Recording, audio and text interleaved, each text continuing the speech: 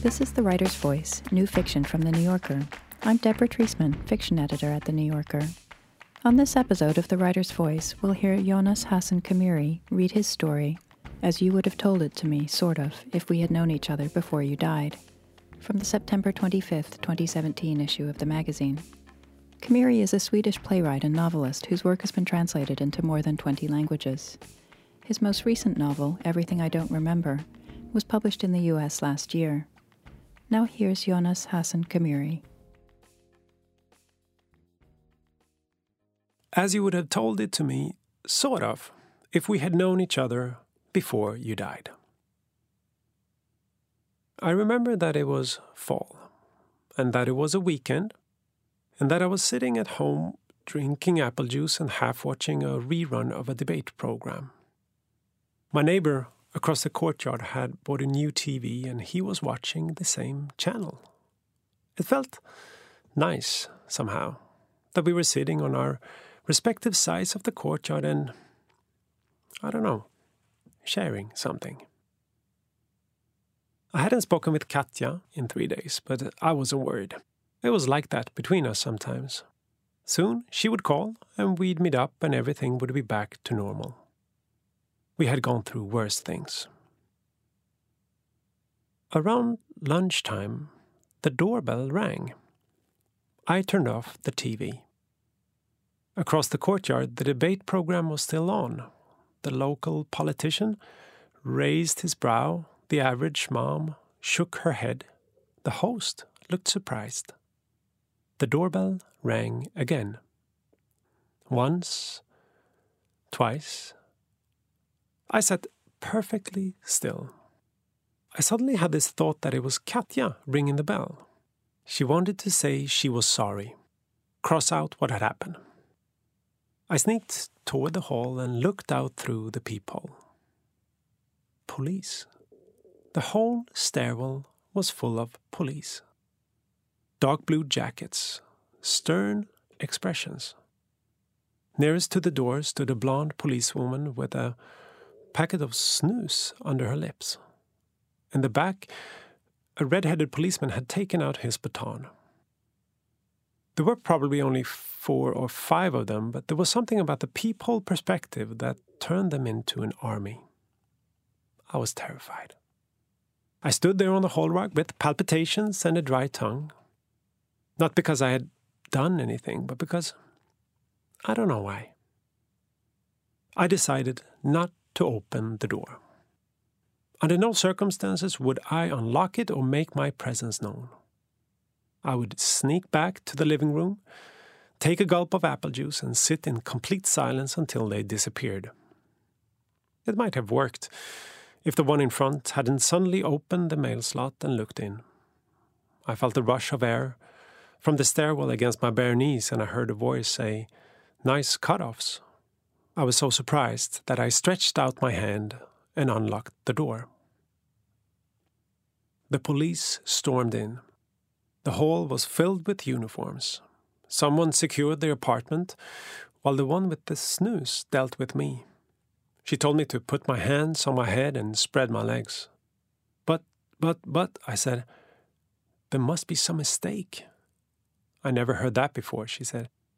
"No, I mean, I'm a civil engineer." "Good for you," she said while frisking me. "I work at the Patent and Registration Office," I said. "Is that so?" she said, and nodded to her red-headed colleague who stood ready with the handcuffs. In the elevator down, I stopped resisting. My body realized that it was pointless, but my mouth was stubborn. It said that I had never, not once, defaulted on any loans. I always pay my taxes. I never jump the turnstiles to the subway. I go to spinning classes twice a week. When we got outside, I pointed at a car that was parked a little down the street, and I heard myself say, "Do you see that gray Volvo over there? It's mine." I don't know why I said it. My Volvo was white, and it was parked 2 blocks away.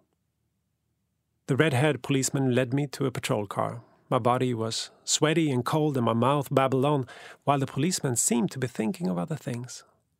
My mouth said that my apartment was 2.5 rooms and 600 square feet and that the balcony almost, but only almost, faced south. My mouth said that I was 100% innocent and that I was getting married this summer. The policeman, who until now had looked indifferent, suddenly got a little smile on his lips. It fluttered across his face. At first I thought I was seeing things. But when I said I'd been engaged to Katja for 2 years and that we were both looking forward to the wedding, it looked like the policeman was trying to keep from laughing. And then, finally, I understood what was going on. The policeman opened the door to the back seat. I did my best to play the innocent accused. I shook my head, I sighed and mumbled, "This is completely scandalous." I didn't say thanks when he unlocked my handcuffs. I was about to say, "I fucking hate cops," but it felt like too much. All the while, I struggled to keep a straight face. My friends hadn't forgotten about me. When I needed them the most, they came through. I imagined that we would start with a champagne picnic. The police car drives me at lightning speed to a nearby park where the whole gang has gathered. Anders L, Umid, Nico, and Erik. And Miro, of course. Miro, who has planned everything in detail and who pops the first bottle of champagne when he sees the patrol car arriving. We look at each other and he smiles and I say, "You fucker, you goddamn fucking nut." Miro flies at me and we fall all over the grass and get stains on our knees and alternately hug and fight until we're exhausted. Then he leads me over to the others, who have laid out one of those thick, plaid blankets on the grass. Chilled bottles, fresh bread, expensive sausages. There's a toast and another toast, and we drain our glasses and throw them over our shoulders so they break. Because we have tons of glasses, and you only get married once. Or 3 times, Erik says, referring to himself. I waited in the back seat of the patrol car. It was taking longer than expected. The policeman who was guarding me took out his phone. Presumably he was texting Miro that everything had gone according to plan. I could tell that I was smiling and tried to force my lips down into a tears, blank expression. After the park, we do that thing I heard a colleague saying on the phone that her sister had to do for her bachelorette party. My friends take out a video camera and put me in an inner tube, flippers, a bikini and a diving mask, and I have to walk around the city and sell hugs. Everyone who sees us gets that I have a bunch of friends who've planned this for me, and no one thinks that they're doing it to be mean. Next stop, the recording studio, where I have to do that thing that my dentist told me his son got for a bachelor party present. Record a song for my future wife. At first I say, "Nah, I can't sing. I have a terrible voice." But the whole gang, and Miro most of all, are like, "No, come on, you can. And when I start singing, the studio tech is a little shocked, and he says, "Wow, what pipes." Everyone in the gang sings along to the chorus, and the studio tech asks if it's okay if he saves the recording and maybe sends it to some of his influential friends in the music industry. Then there's some archery and a sauna and a 7-course dinner at a fancy restaurant. We end the night with drinks at the borrowed office of an architect. We play floor hockey in the conference room, which has a view of the whole city. Miro laughs the entire time and says, "You looked scared as shit when you got out of the police car." And I play along and say, "Yeah, you're right. You totally got me." Everything felt 100% real. And it really did. It was the little details that were most impressive. Like that, the police car had dirty windows and dusty floor mats and didn't smell like a rental car, but instead like shrimp salad from a half-eaten baguette that someone had left on the front seat. And that the police woman finally came down from the apartment and had something on her nail that she scraped off on a light pole, and that she sat down on the baguette so that it stuck to the back of her uniform pants and the lower part of her jacket, and that the police in the passenger seat laughed while the driver swore and tried to get the worst of the goo off with a wet nap that smelled like airplane. I sat there in the back seat and thought that they were either real police who did this on the side or crazy good actors. When we had been driving for a few minutes, I leaned toward the black net that separated the front and back seat and whispered, "You two are incredible." "Excuse me," the guy playing the passenger policeman said. "Oh, nothing," I said.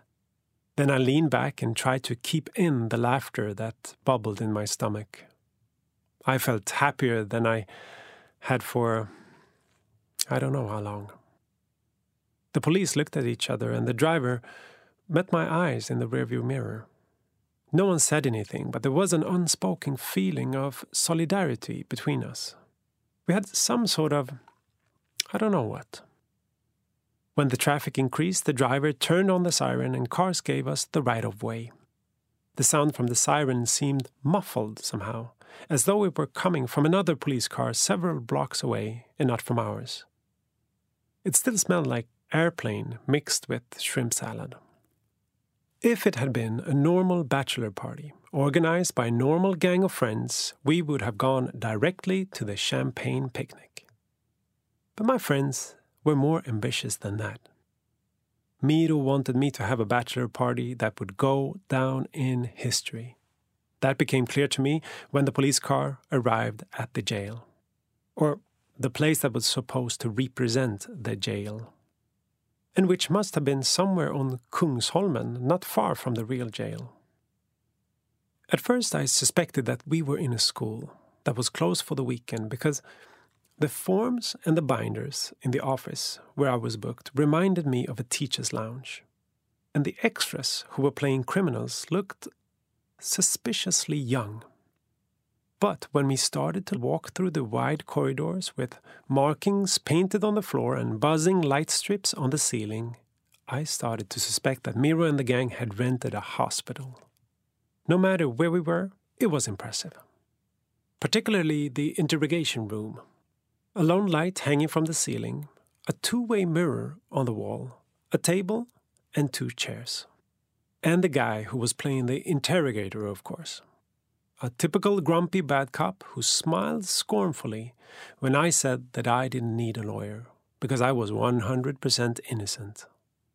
The policeman asked a lot of questions about me and Katja, how we met, when we last saw each other, what I had been doing on Thursday night between 10 o'clock and midnight. I mostly sat silently and looked down at the table and tried not to let the fact that his mustache was crooked irritate me. Once he said something that I thought was really quite mean, and I came close to leaning forward and ripping off his fake mustache. But I controlled myself. I listened to his questions and answered only when there was a chance to say something nice about Katja, because I knew, of course, that Miro and the gang were snickering behind that two-way mirror, and sometimes I smiled at the camera because I assumed that they were filming everything in order to create one of those charming movies which they would show at the wedding. I looked into the mirror and explained to myself and the camera and the future wedding guests that I have never loved anyone the way I love Katja. She's amazing. She transforms me into a better version of myself. I wouldn't change a thing about her. Not her morning mood, not how she gets when she's been drinking, not even her underbite. I love that she's always glancing at other men because that reminds me of how lucky I am to have her. I love her bold makeup, her daring jokes, her puns, her scorn for people who don't understand that life is too short to ride the bus. I love her brutal honesty. Even when she accuses me of being a nerd or teases me for having more calculators than friends. She's the only person I can't imagine living without. She's my everything. I could almost hear Miro yelling, "That's a rap," from the next room. The policeman hummed and pretended to jot something in his notebook. Near the end of the interrogation, he asked what I thought of the accusations. I said that I had forgotten them. He repeated the accusations. I said that I had forgotten them again. The whole time I was trying to think up a good response. He repeated them again in an angry voice, and I answered, "I want a lawyer, even if this process is just one big joke." I could almost see Miro and the gang laughing themselves to pieces on the other side of the mirror. After the interrogation, I was taken to my cell. It wasn't as impressive as the interrogation room. Not to sound ungrateful, but here was obvious that Miro and the gang had, how should I put it, been a little stingy. Instead of fixing up a real cell with dirty floor, a freestanding toilet, and the kind of bars that the guards drag the batons along, they put me in a small yellow room with shelves on the wall, a desk of light wood, and a fat TV without a remote. Instead of having to sleep in a rickety bunk bed above a tattooed snoring guy with a razor blade behind his upper lip, I got a completely normal bed with sheets, a mattress, and a wall-mounted reading lamp. Instead of risking being raped in the shower by a gang of bikers with walrus mustaches, I was presented to the day guard Thomas, who welcomed me to my room in a soft voice and recommended that I get some rest before dinner, which would be fish sticks and mashed potatoes. "Is there juice?" I asked. Thomas nodded. It all felt more or less like a hostel, but the door was metal, had a peephole that you couldn't see out of, and was locked 24 hours a day. The first night was a little rough, but I reminded myself that I wasn't alone. I lay on my bed, which smelled summery from detergent. I listened to the silence. I looked up at the ceiling and thought about how my friends were sitting in an identical room on the other side of the wall with surveillance headphones on and a big whirring tape reel in the background. When they saw me looking for hidden cameras, they tried to keep from laughing. After a while, I started to wave at them and speak. I looked toward the ventilation duct and said, "Hi, Miro. Hi, Erik. Shit, what a circus you've started. You're crazy to do all this for me. But that's enough now, okay? Come out now." When I didn't get an answer, I lay quietly and imagined how I looked on the black and white surveillance screen. My grainy body, like an almost transparent phantom. I looked credible as I was lying there on the bed. It didn't look like I was crying.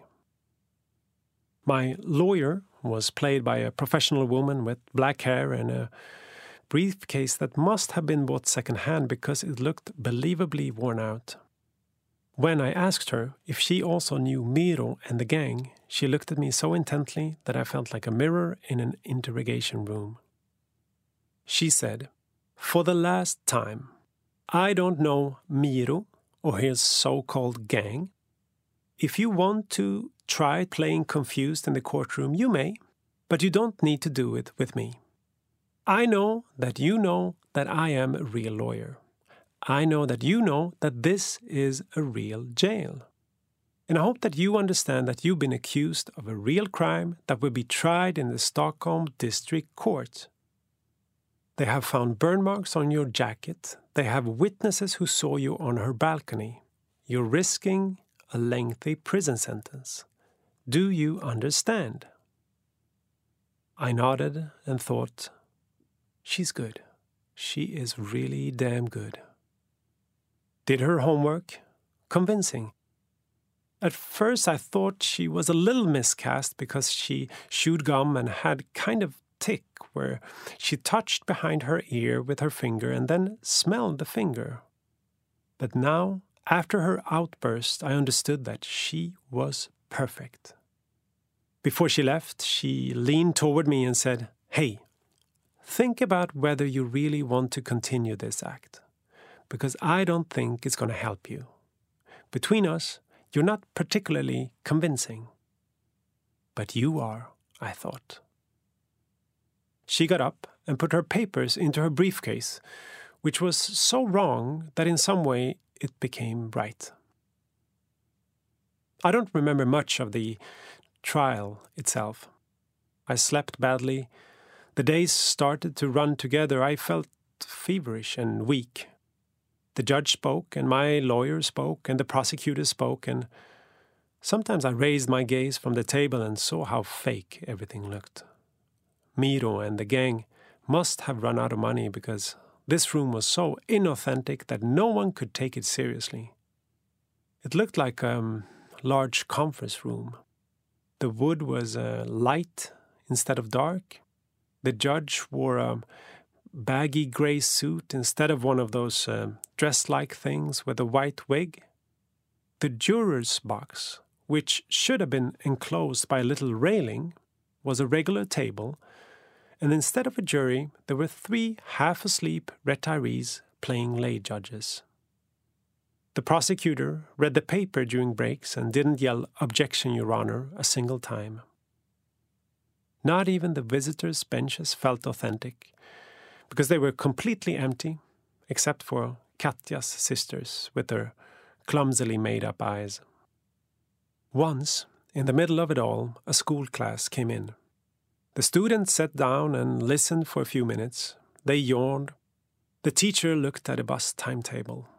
Then they got up and left.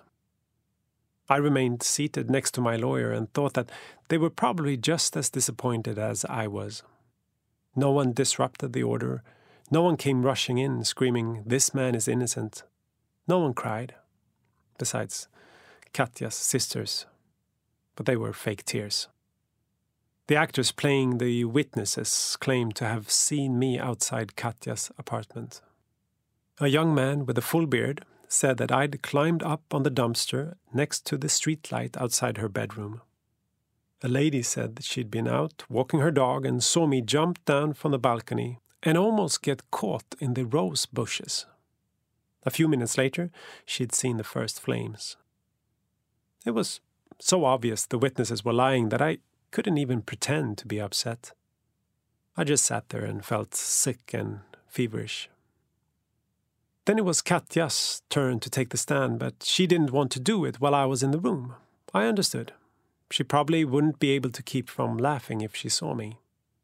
Just as I was being escorted out, she came in from the other direction, and our eyes met for 1 second, maybe 2. And at first I wasn't sure it was really her, because they'd made up her cheeks with bubbling yellowish blisters, and on her throat I could see black marks.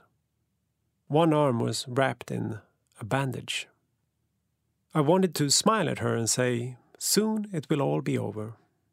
But I didn't have time because the guard closed the door. The verdict came more quickly than expected, and apparently that was a bad sign, my lawyer said, but I didn't care. I just wanted it all to be over. I just wanted the cell door to open and Miro and the gang to come rushing in and shout, "Surprise!" Suddenly I would have a bouquet in one hand and a glass of champagne in the other, and all the actors and extras and cameramen would come out from behind the scenes and stand in a big circle and applaud when Miro gave a toast to the world's best friend. But instead I was led back into the courtroom that didn't look like a courtroom. The judge, who didn't look like a judge, read the verdict that didn't sound like a verdict. Afterward, everyone looked at me, as though they were waiting for me to, I don't know, say something. But I was quiet. I had nothing to add. The judge banged his little gavel on the table, and no one applauded, and no one booed. No journalists wanted to ask questions, and I didn't need to put a jacket over my head when I was led out of the room, because there were no photographers who wanted to take my picture. I was led back to my yellow cell. Katja went home to her smoky stairwell. I was moved to an institution. She moved to a new apartment with a secret address. I spent my days putting black and sometimes brown shoelaces in transparent plastic packaging. She spent her days putting ointment on her blisters and calling the insurance company. I spent my nights dreaming of Miro and the gang. She spent her nights dreaming of me. I was released after 2 years and 10 months. I went home to my old apartment. I put on my cutoffs, sat on the sofa with a glass of apple juice and turned on the TV. It was a documentary about hyenas, and I looked out at the courtyard to see if my neighbor might be watching the same show. But he had moved, or else he had put the TV in a different room. For several weeks I tried to get into playing the role of myself. I thought about contacting Katja.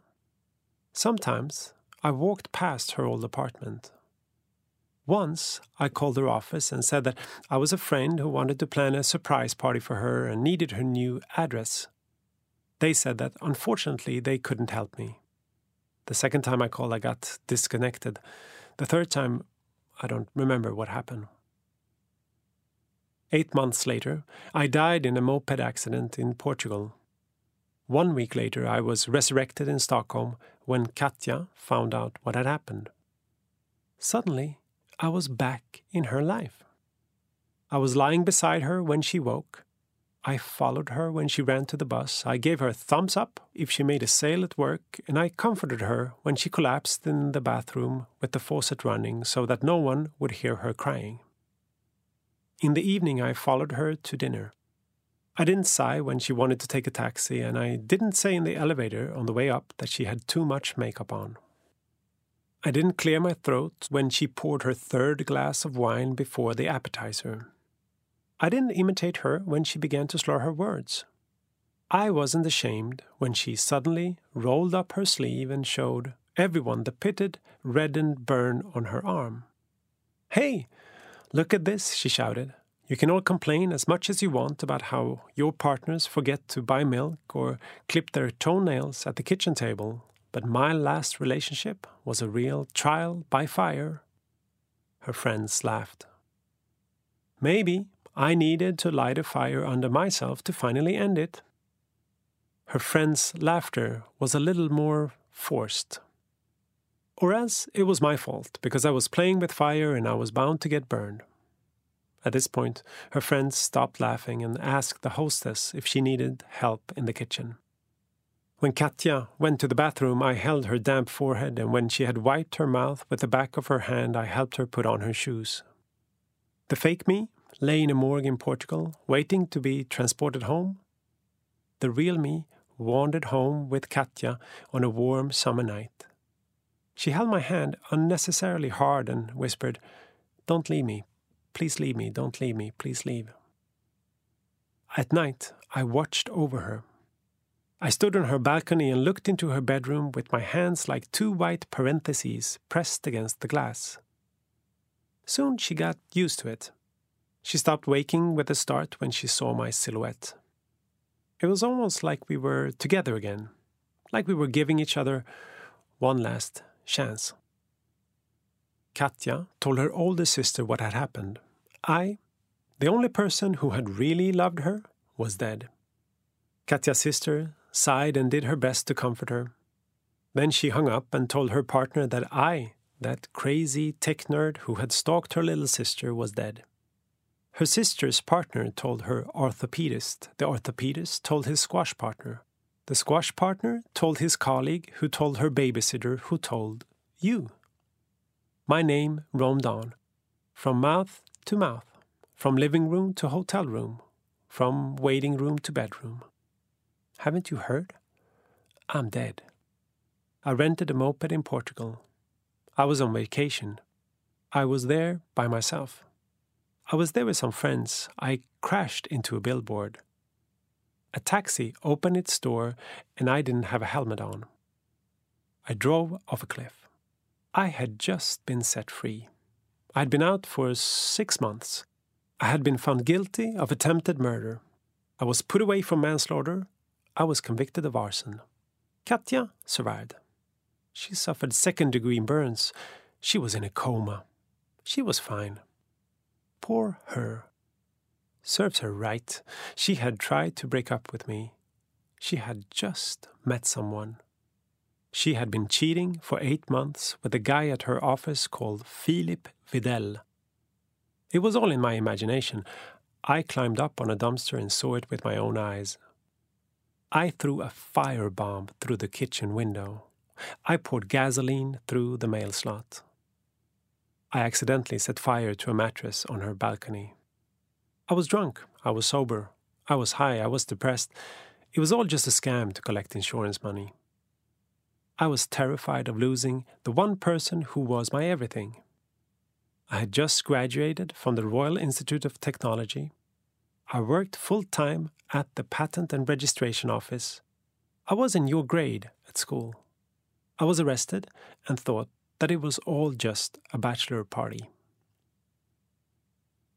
When you hear my name, you recognize it, but you have to go home and get out an old yearbook to remember my face. There I am, middle row, third from the left, with the collar of a white polo shirt sticking up under a V-necked sweater. I'm smiling. I could be anyone at all. You have no memory of me. Or, wait. You remember that we played floor hockey together a few times in the schoolyard, and that I sang in the choir, and that I had cutoffs with super cool frayed edges. Once you were standing behind me in the line for the juice machines in the lunchroom, and when I turned around I had 2 glasses of apple juice instead of 1. And somehow you were impressed that I had realized that you could take 2 glasses at once. That's all you remember about me. We weren't friends. You barely knew me. But I remember you. I remember when we were so close that people couldn't tell us apart. I remember your parents' phone number, your neatly folded cutoffs, and your constant fear of not being special. I remember when you started claiming that fictive characters are way better than friends, since they are less annoying, more interesting, and never die. You stopped returning my calls. When I needed you the most, you were nowhere to be found. And when I died, you started seeing me everywhere. On sidewalks, in shop windows, on balconies. So you decide to write my story. You dress me in cutoffs. You force extreme amounts of apple juice into me. You retell the most painful week of my life as if it were a never-ending bachelor party. And it's not until the end, about here, that you realize what you've done. I'm not bitter, Miru. I'm just dead.